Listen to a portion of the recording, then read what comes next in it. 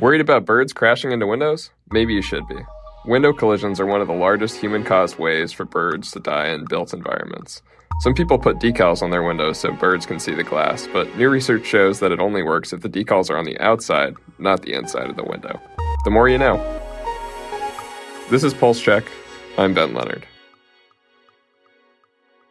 New York Mayor Eric Adams said Monday that the city is ending its vaccine mandate for municipal workers.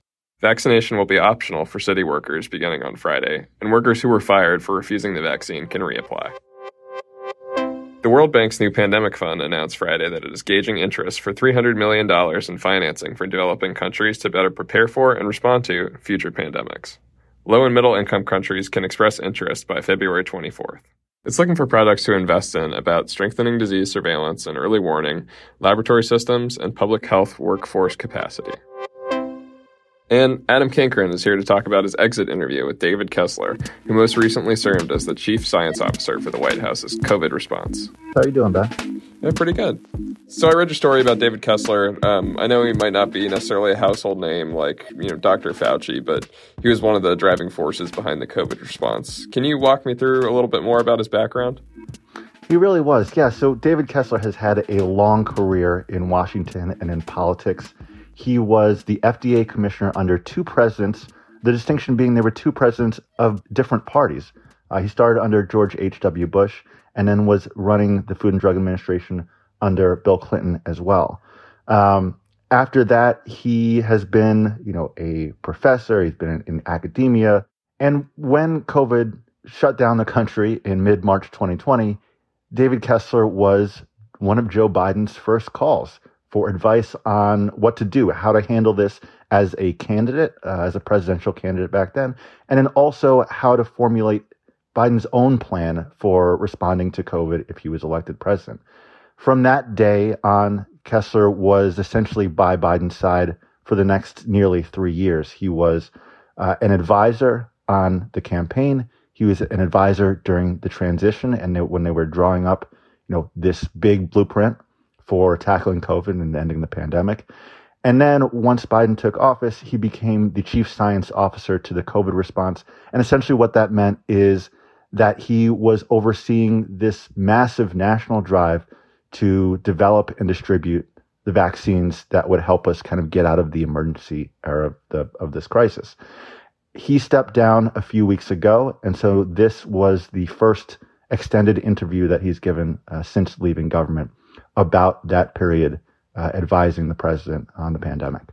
And, obviously we're in a different place than when we were 3 years ago or even a year ago with COVID. But, how does he feel about where we are during this point during the pandemic? It's a bit of a mixed bag. I think, overall what came through during the interview is that Kessler is very proud of the progress that we have made and what we've seen in terms of going from a really deadly virus and disease to something that now the vast majority of Americans feel like they can live with and resume their everyday lives. And that, he told me was a testament to the ability to develop these highly effective vaccines and have treatments and have testing out there and create essentially this apparatus that we've never had before, something on a scale that he said, we may never see again.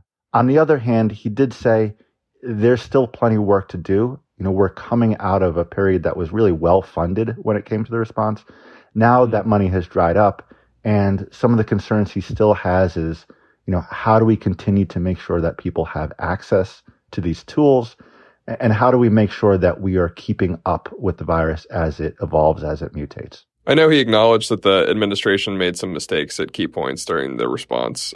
What were some of those? One of the big ones that he singled out was saying early on after the vaccines had rolled out that if you got a vaccine, ultimately you couldn't infect anybody else. Essentially that the vaccines would stop transmission of COVID. Now, that may have been the belief at the time, but obviously that turned out not to be true. And it was one of, in his mind, the turning points in terms of faith in the COVID response, trust in vaccines. And once that damage was done, he said one thing he's learned being in government for so long is that in these situations, you only get one shot to get it right. And there's no going back. There's no do-overs. And that was the one he singled out as really a damaging mistake in the arc of this pandemic response. On the trust front, I saw in the story that he said he wished he could have gone on Tucker Carlson to talk about vaccines. Yeah, I thought that was a really interesting moment because I had asked, I said, look, what about these folks, lawmakers, pundits who have a big platforms to be spreading misinformation and injecting kind of doubt into the situation? And he said, Tucker Carlson was the one person who early on he would have loved to go on and debate, mainly because he felt like, there was a period where if he came on armed with facts and armed with information, that one, he might be able to persuade Tucker Carlson, and two, he might be able to persuade his audience that, the vaccines by and large were effective and that they should go out and get them. But obviously there was a small kind of window he felt for that, and now that's likely closed. Well, this was really interesting. Thanks so much for coming on, Adam. Anytime. Thank you.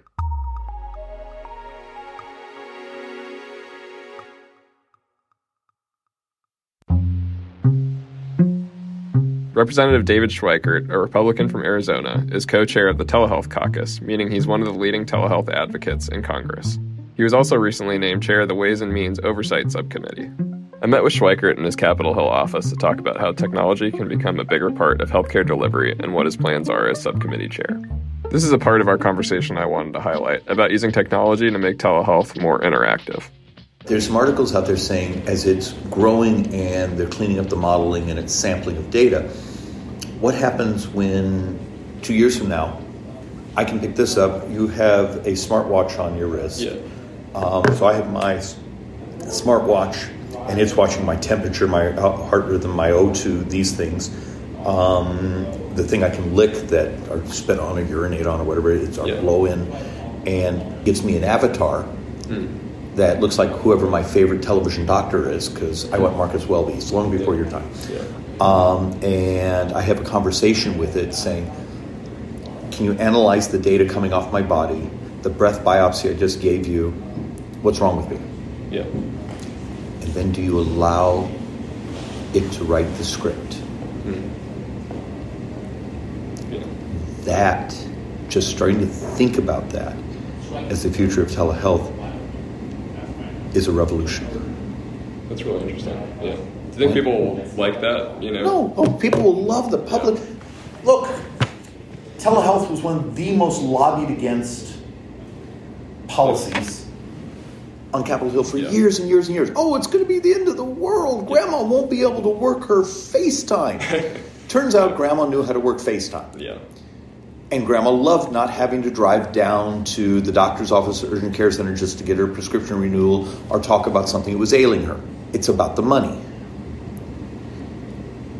What happens when you're wearing the technology? The next generation or the 2 generations or 3 generations of that from now, you wear a smartwatch too. I do. I talk about them, I should start wearing one. Is that actually the future of its telehealth? Yeah. And is telehealth talking to a person, or is it having my data analyzed and then telling me what I'm doing well and what I'm doing wrong? Yeah. Because it's monitoring your body 24 hours a day. It's not, I feel crappy today. It's, hey, we're tracking this. You should eat more spinach or whatever the hell it is. That's a model that fits into my future of if we're going to have the disruption of cures, maybe one of the things also we can do is use the data coming off our body and the world where healthcare is constant. It's always with us. It's always, a push button away from me. It's not, I have to set up an appointment and do this. It's me. It's my watch. It's the thing I blow into. It's the phone I'm carrying. Yeah. It's living data. And it can tell me saying, David, you really should do this. Or when was the last time you took fiber or did this or that? I mean, you can picture it. And that's a much more elegant vision of accessibility, of a society that's healthier, and it's really smart economics.